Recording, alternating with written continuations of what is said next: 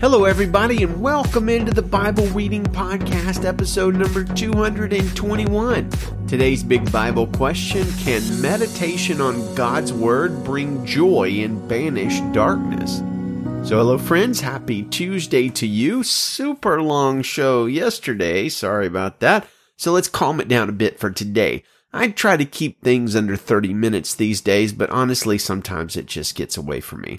Well, today's passages include Judges 18, Jeremiah 32, Psalms chapter 1 and 2, and Acts 22. And our focus passage today is in the beautiful first Psalm. And yes, we are back in the Psalms.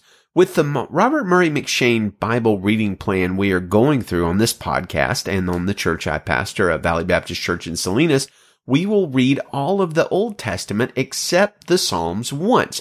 We will read all 150 of the Psalms and the New Testament twice. So today begins our rereading of the Psalms. Ever since our first read through, I have personally adopted a new habit of reading a psalm in the morning before I read any news or whatever. I really try to make it a habit before I read any text conversation, any alerts or anything like that. Sometimes, an alert will pop up and you accidentally read it, but it's my goal to read the Word of God first, to cram that into my head first and foremost before anything else. And honestly, it's been a blessing to do so. So much of the news we've been reading these days is negative. So beginning the day at the very start in the Word has honestly been fruitful for my soul and my thought patterns. Today we ask the question, can meditation on God's Word bring joy and drive away darkness? And I actually believe the answer to that question is absolutely it can. So let's read our two Psalms passages and then talk about the power of meditating on the Word of God. Psalm chapter 1, verse 1 in the Christian Standard Bible. How happy is the one who does not walk in the advice of the wicked, or stand in the pathway with sinners, or sit in the company of mockers. Instead, his delight is in the Lord's instruction, and he meditates on it day and night. He is like a tree planted beside flowing streams that bears its fruit in its season, and its leaf does not wither. Whatever he does prospers. The wicked are not like this. Instead, they are like the chaff that the wind blows away. Therefore, the wicked will not stand up in the judgment, nor sinners in the assembly of the righteous. For the Lord watches over the way of the righteous, but the way of the wicked leads to ruin. Psalm chapter 2, verse 1. Why do the nations rage and the peoples plot in vain? The kings of the earth take their stand, and the rulers conspire together against the Lord and his anointed one. Let's tear off their chains and throw their ropes off of us. The one enthroned in heaven laughs. The Lord ridicules them. Then he speaks to them in his anger and terrifies them in his wrath. I have installed my king on Zion, my holy mountain. I will declare the Lord's decree. He said to me, you are my son. Today I have become your father. Ask of me, and I will make the nations your inheritance and the ends of the earth your possession. You will break them with an iron scepter. You will shatter them like pottery. So now, kings, be wise. Receive instruction, you judges of the earth. Serve the Lord with reverential awe and rejoice with trembling. Pay homage to the Son, or he will be angry, and you will perish in your rebellion, for his anger may ignite at any moment. All who take refuge in him are happy. So meditation on God's Word, I believe, is a key weapon given to us by the Lord to combat unhealthy and destructive thought patterns with the supernatural Word of God. Recall that, as we've talked about meditation a little bit before, that the difference between biblical meditation and Eastern forms of meditation is quite significant. The goal of biblical meditation is to fill one's mind and thoughts and emotions with the powerful truth of God's Word. But the goal of Eastern meditation is more often to, sort of empty your mind and let, other things flow into it, I guess. A key verse that kind of guides us in the difference between Eastern meditation and biblical meditation is Philippians 4:8, which says, finally, brothers, whatever is true, whatever is noble, whatever is right, whatever is pure, whatever is lovely, whatever is admirable, if anything is excellent or praiseworthy, think about such things. Consider Hebrews 4:12, where it says, the Word of God is living and active or effective and sharper than any double-edged sword, penetrating as far as the separation of soul and spirit, joints and marrow. It is able to judge the ideas and thoughts of the heart. So it's almost as if this passage, which was written almost 2,000 years ago, is screaming, the Word of God is a fantastic weapon against depression and every unhealthy thought, feeling, or anxiety. Now, right now, as the pandemic rages towards its, fifth month in the United States of America, and beyond that, there's so many people around the world that are struggling with depression and anxiety and fear and worry and unrest and all sorts of things, all of the relatives of those thoughts, probably now more so than any time in the past 50 years worldwide. And look, depression can be serious, and I believe it can be treated medically, but I want you to tell you that the Word of God is living and effective, and it is a powerful weapon against overwhelming thoughts of fear, depression, despair, anxiety, and whatever. When you are fighting a powerful wave of those negative emotions, number one, don't feel alone because we all fight it. Just most people don't talk about it.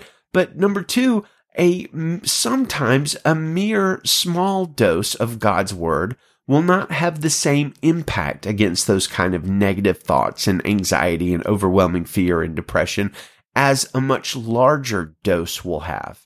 And the best way I know of to receive the Word to the deepest level of our spirits is to meditate on it. So let's consider all of the promises. Well, not all. Let's consider a few of the promises of Psalm 119 relative to God's Word. So verse 11 says, I have treasured your word in my heart so that I may not sin against you. Verse 25, my life is down in the dust. Give me life through your word. Verse 28, I am weary from grief. Strengthen me with your word. Verse 49, remember your word to your servant. You have given me hope through it. Verse 103, how sweet is your word to my taste, sweeter than honey in my mouth. Verse 105, your word is a lamp to my feet and a light to my fat path. Verse 107, I am severely afflicted. Lord, give me life through your word. Verse 111, I have your decrees as a heritage forever. Indeed, they are the joy of my heart. Verse 114, you are my shelter and my shield. I put my hope in your word. Verse 130, the revelation of your words brings light and gives understanding to the inexperienced. Verse 147, I rise before dawn and cry out for help. I put my hope in your word. So life comes from the supernatural word of God.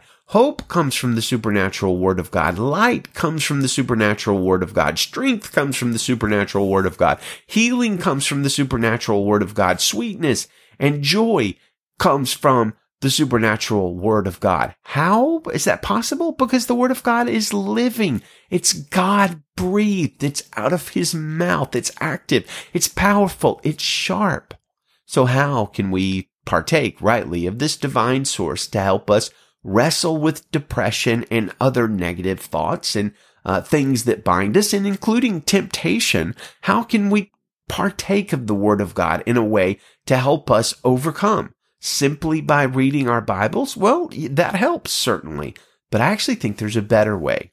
Almost like hacking our brains by meditating on the Word of God. So the passage we just read, Psalm 1:1, how happy is the man who does not follow the advice of the wicked or take the path of sinners or join a group of mockers. Instead, his delight or his joy is in the Lord's instruction, and he meditates on it day and night. Well, what's the result of that meditation?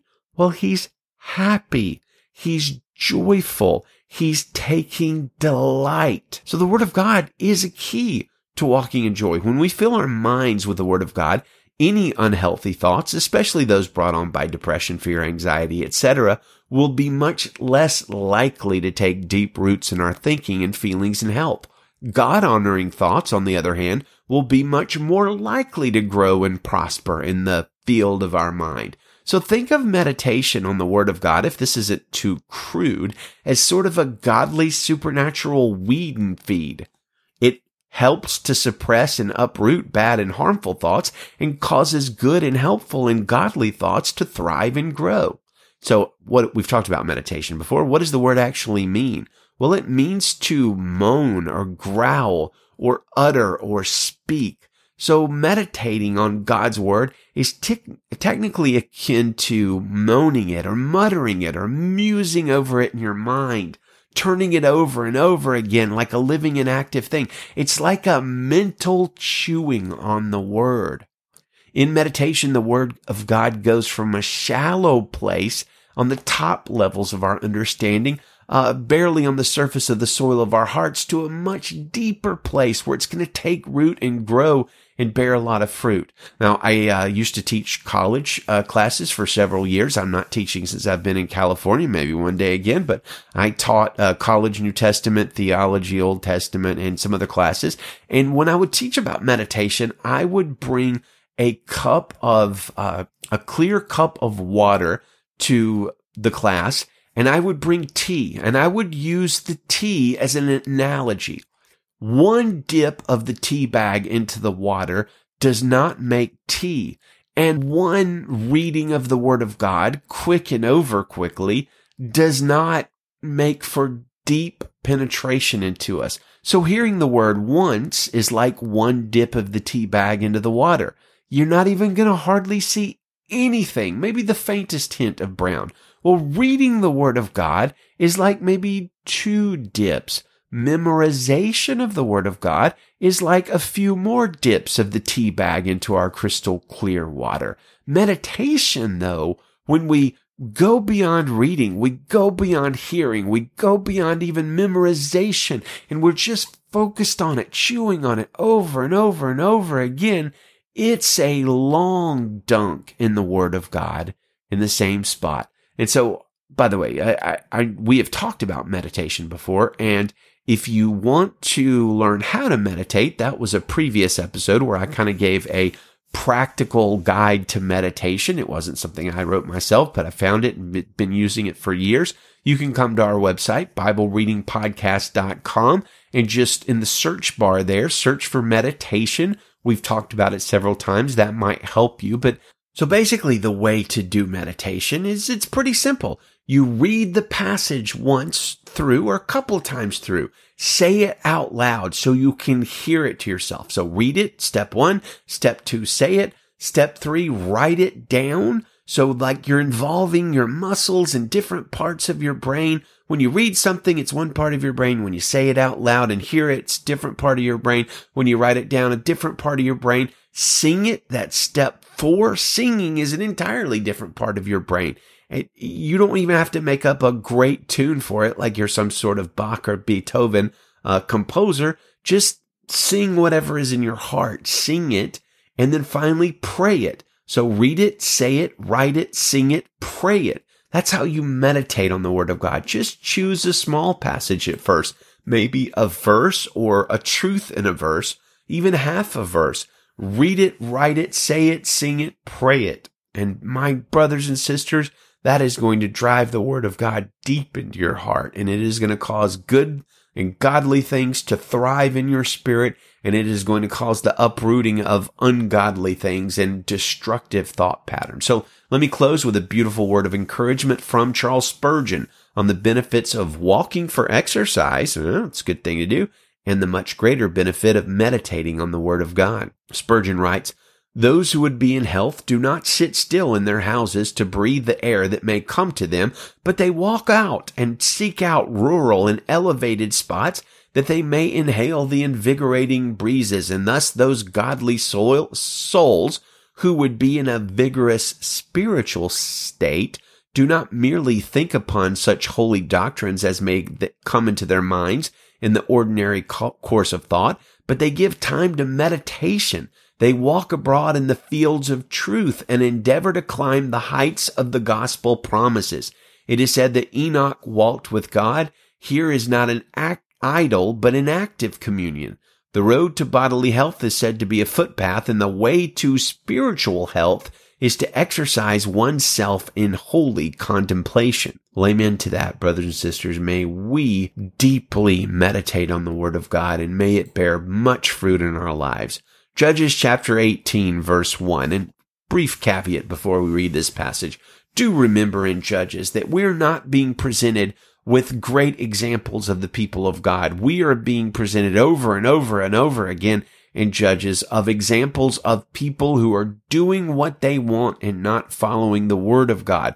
So the priest we're reading about today, and the one who hired him, Micah, and the one who kidnaps him and, doesn't kidnap him, but steals him from Micah, all of these people are doing wrong. And that's part of the point of Judges, that people were doing what was right in their own eyes, but not doing what God told them to do.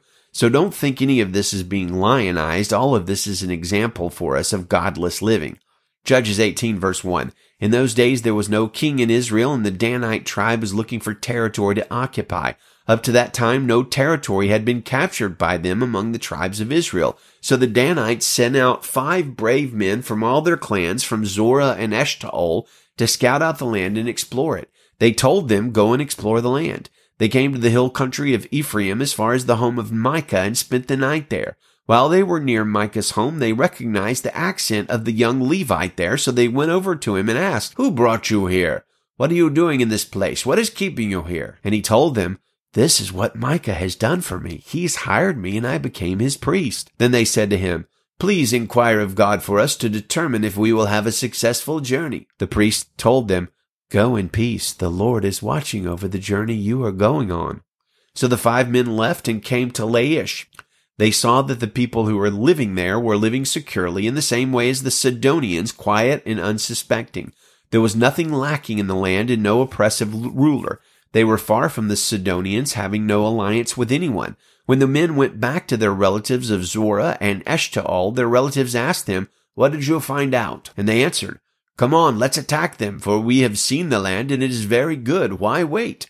Don't hesitate to go and invade and take possession of the land. When you get there, you will come to an unsuspecting people in a spacious land, for God has handed it over to you. It is a place where nothing on earth is lacking." 600 Danites departed from Zorah and Eshtaol, armed with weapons of war. They went up and camped at Kiriath Jearim in Judah. This is why that place is still called the Camp of Dan today. It is west of Kiriath Jearim. From there they traveled to the hill country of Ephraim and arrived at Micah's house. The 5 men who had gone to scout out the land of Laish told their brothers, "Did you know that there are an ephod, household gods, and a carved image and a silver idol in these houses? Now think about what you should do." So they detoured there and went to the house of the young Levite at the home of Micah and greeted him. The 600 Danite men were standing by the entrance of the city gate, armed with their weapons of war. Then the 5 men who had gone to scout out the land went in and took the carved image, the ephod, the household idols, and the silver idol, while the priest was standing by the entrance of the city gate with the 600 men armed with weapons of war. When they entered Micah's house and took the carved image, the ephod, the household idols, and the silver idol, the priest said to them, "What are you doing?" They told him, "Be quiet, keep your mouth shut, come with us and be a father and a priest to us. Is it better for you to be a priest for the house of one person, or for you to be a priest for a tribe and family in Israel?" So the priest was pleased and took the ephod, household idols, carved image, and went with the people. They prepared to leave, putting their dependents, livestock, and possessions in front of them. After they were some distance from Micah's house, the men who were in the houses near it were mustered and caught up with the Danites. They called to the Danites, who turned to face them and said to Micah, "What's the matter with you that you mustered the men?" And he said, "You took the gods I'd made and the priest and went away. What do I have left? How can you say to me, 'What's the matter with you'?" The Danites said to him, "Don't raise your voices against us, or angry men will attack you, and you and your family will lose your lives." The Danites went on their way, and Micah turned to go home because he saw that they were stronger than he was. After they had taken the gods Micah had made and the priests that belonged to them, they went to Laish, to a quiet and unsuspecting people. They killed them with their swords and burned the city. There was no one to rescue them because it was far from Sidon, and they had no alliance with anyone. It was in a valley that belonged to Beth Rehob. They rebuilt the city and lived in it. They named the city Dan, after the name of their ancestor Dan, who was born to Israel. The city was formerly named Laish. The Danites set up the carved image for themselves. Jonathan, son of Gershom, son of Moses, and his sons were priests for the Danite tribe until the time of the exile from the land. So they set up for themselves Micah's carved image that he had made, and it was there as long as the house of God was in Shiloh. Jeremiah chapter 32, verse 1. This is the word that came to Jeremiah from the Lord in the 10th year of King Zedekiah of Judah, which was the 18th year of Nebuchadnezzar. At that time, the army of the king of Babylon was besieging Jerusalem, and the prophet Jeremiah was imprisoned in the guard's courtyard in the palace of the king of Judah. King Zedekiah of Judah had imprisoned him, saying, "Why are you prophesying as you do? You say, 'This is what the Lord says. Look, I am about to hand this city over to Babylon's king, and he will capture it.' King Zedekiah of Judah will not escape from the Chaldeans. Indeed, he will certainly be handed over to Babylon's king. They will speak face to face and meet eye to eye. He will take Zedekiah to Babylon, where he will stay until I attend to him. This is the Lord's declaration, for you will fight the Chaldeans, but you will not succeed." Jeremiah replied, "The word of the Lord came to me. Watch, Hanamel, the son of your uncle Shallum, is coming to you to say, 'Buy my field in Anathoth for yourself, for you own the right of redemption to buy it.' Then, as the Lord said, my cousin Hanamel came to the guard's courtyard and urged me, 'Please buy my field in Anathoth in the land of Benjamin, for you own the right of inheritance and redemption. Buy it for yourself.' Then I knew that this was the word of the Lord. So I bought the field in Anathoth from my cousin Hanamel, and I weighed out the silver to him, 17 shekels of silver. I recorded it on a scroll, sealed it, called in witnesses, and weighed out the silver on the scales. I took the purchase agreement, the sealed copy with its terms and conditions, and the open copy, and gave the purchase agreement to Baruch, son of Neriah, son of Maaseiah. I did this in the sight of my cousin Hanamel, the witnesses who had signed the purchase agreement, and all the Judeans sitting in the guard's courtyard. I charged Baruch in their sight, 'This is what the Lord of armies, the God of Israel, says. Take these scrolls, this purchase agreement with the sealed copy and the open copy, and put them in an earthen storage jar so they will last a long time. For this is what the Lord of armies, the God of Israel, says. Houses, fields, and vineyards will again be bought in this land.' After I had given the purchase agreement to Baruch, son of Neriah, I prayed to the Lord, 'O Lord God, you yourself made the heavens and the earth by your great power and with your outstretched arm. Nothing is too difficult for you. You show faithful love to thousands, but lay the father's iniquity on their sons' laps after them. Great and mighty God, whose name is the Lord of armies, the one great in counsel and powerful in action. Your eyes are on all the ways of the children of men in order to reward each person according to his ways and as the result of his actions. You perform signs and wonders in the land of Egypt and still do today, both in Israel and among all mankind. You made a name for yourself, as is the case today. You brought your people Israel out of Egypt with signs and wonders, with a strong hand and an outstretched arm, and with great terror. You gave them this land you swore to give to their ancestors, a land flowing with milk and honey. They entered and possessed it, but they did not obey you or live according to your instructions. They failed to perform all you commanded them to do, and so you have brought all this disaster on them. Look, siege ramps have come against the city to capture it, and the city, as a result of the sword, famine, and plague, has been handed over to the Chaldeans who are fighting against it.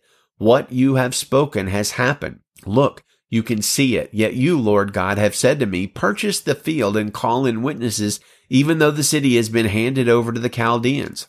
The word of the Lord came to Jeremiah. Look, I am the Lord, the God over every creature. Is anything too difficult to me? Therefore, this is what the Lord says. I am about to hand this city over to the Chaldeans, to Babylon's king Nebuchadnezzar, and he will capture it. The Chaldeans who are fighting against this city will come and set the city on fire. They will burn it, including the houses where incense has been burned to Baal on their rooftops and where drink offerings have been poured out to other gods to anger me. From their youth, the Israelites and Judeans have done nothing but what is evil in my sight. They've done nothing but anger me by the work of their hands. This is the Lord's declaration. For this city has caused my wrath and fury from the day it was built until now. I will therefore remove it from my presence because of all the evil the Israelites and Judeans have done to anger me. They, their kings, their officials, their priests, and their prophets, the men of Judah and the residents of Jerusalem. They have turned their backs to me and not their faces. Though I taught them time and time again, they do not listen and receive discipline. They have placed their abhorrent things in the house that bears my name and have defiled it. They have built the high places of Baal in the Ben-Hinnom Valley to sacrifice their sons and daughters in the fire to Molech, something I had not commanded them. I had never even entertained the thought that they would do this detestable act, causing Judah to sin. Now therefore, this is what the Lord, the God of Israel, says to this city about what you said. It has been handed over to Babylon's king through sword, famine, and plague.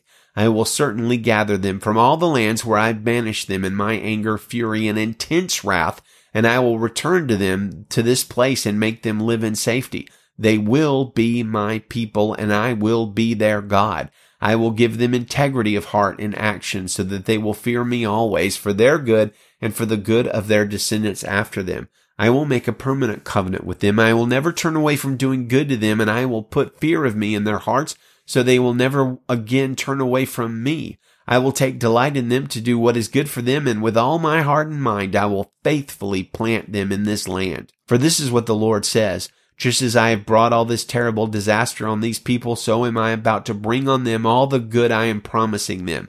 Fields will be brought in this land about which you are saying, it's a desolation without people or animals. It has been handed over to the Chaldeans. Fields will be purchased, the transaction written on a scroll and sealed, and witnesses will be called on in the land of Benjamin, in the areas surrounding Jerusalem, and in Judah's cities, the cities of the hill country, the cities of the Judean foothills, and the cities of the Negeb, because I will restore their fortunes. This is the Lord's declaration. Acts chapter 22, verse 1. Paul is speaking. Brothers and fathers, listen now to my defense before you. When they heard that he was addressing them in Aramaic, they became even quieter. He continued, I am a Jew, born in Tarsus of Cilicia, but brought up in this city, educated at the feet of Gamaliel, according to the strictness of our ancestral law. I was zealous for God, just as all of you are today. I persecuted this way to the death, arresting and putting both men and women in jail, as both the high priest and the whole council of elders can testify about me. After I received letters from them to the brothers, I traveled to Damascus to arrest those who were there and bring them to Jerusalem to be punished. As I was traveling and approaching Damascus about noon, an intense light from heaven suddenly flashed around me, and I fell to the ground, and I heard a voice saying to me, Saul, Saul, why are you persecuting me? And I answered, Who are you, Lord? And he said to me, I am Jesus of Nazareth, the one you are persecuting. Now those who were with me saw the light, but they did not hear the voice of the one who was speaking to me. And I said, What should I do, Lord? And the Lord told me, Get up and go into Damascus, and there you will be told everything that you have been assigned to do. Since I couldn't see because of the brightness of the light, I was led by the hand by those who were with me and went into Damascus. Someone named Ananias, a devout man according to the law, who had a good reputation with all the Jews living there, came and stood by me and said, Brother Saul, regain your sight. And so in that very hour I looked up and saw him, and he said, The God of our ancestors has appointed you to know his will, to see the righteous one, and to hear the words from his mouth, since you will be a witness for him to all people of what you have seen and heard. And now, why are you delaying? Get up and be baptized and wash away your sins, calling on his name. After I returned to Jerusalem and was praying in the temple, I fell into a trance and saw him telling me, Hurry and get out of Jerusalem quickly, because they will not accept your testimony about me. But I said, Lord, they know that in synagogue after synagogue I had those who believed in you imprisoned and beaten. And when the blood of your witness Stephen was being shed, I stood there giving approval and guarding the clothes of those who killed me. And he said to me, Go, because I will send you far away to the Gentiles. They listened to him up to this point. Then they raised their voices, shouting, Wipe this man off the face of the earth. He should not be allowed to live. As they were yelling and flinging aside their garments and throwing dust into the air, the commander ordered him to be brought into the barracks, directing that he be interrogated with the scourge to discover the reason they were shouting against him like this. As they stretched him out for the lash, Paul said to the centurion standing by, Is it legal for you to scourge a man who is a Roman citizen and is uncondemned?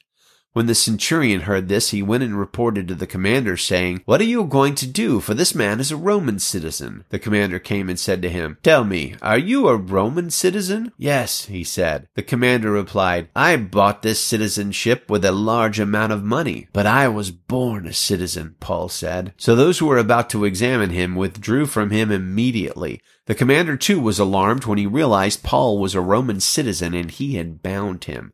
The next day, since he wanted to find out exactly why Paul was being accused by the Jews, he released him and instructed the chief priests and all the Sanhedrin to convene.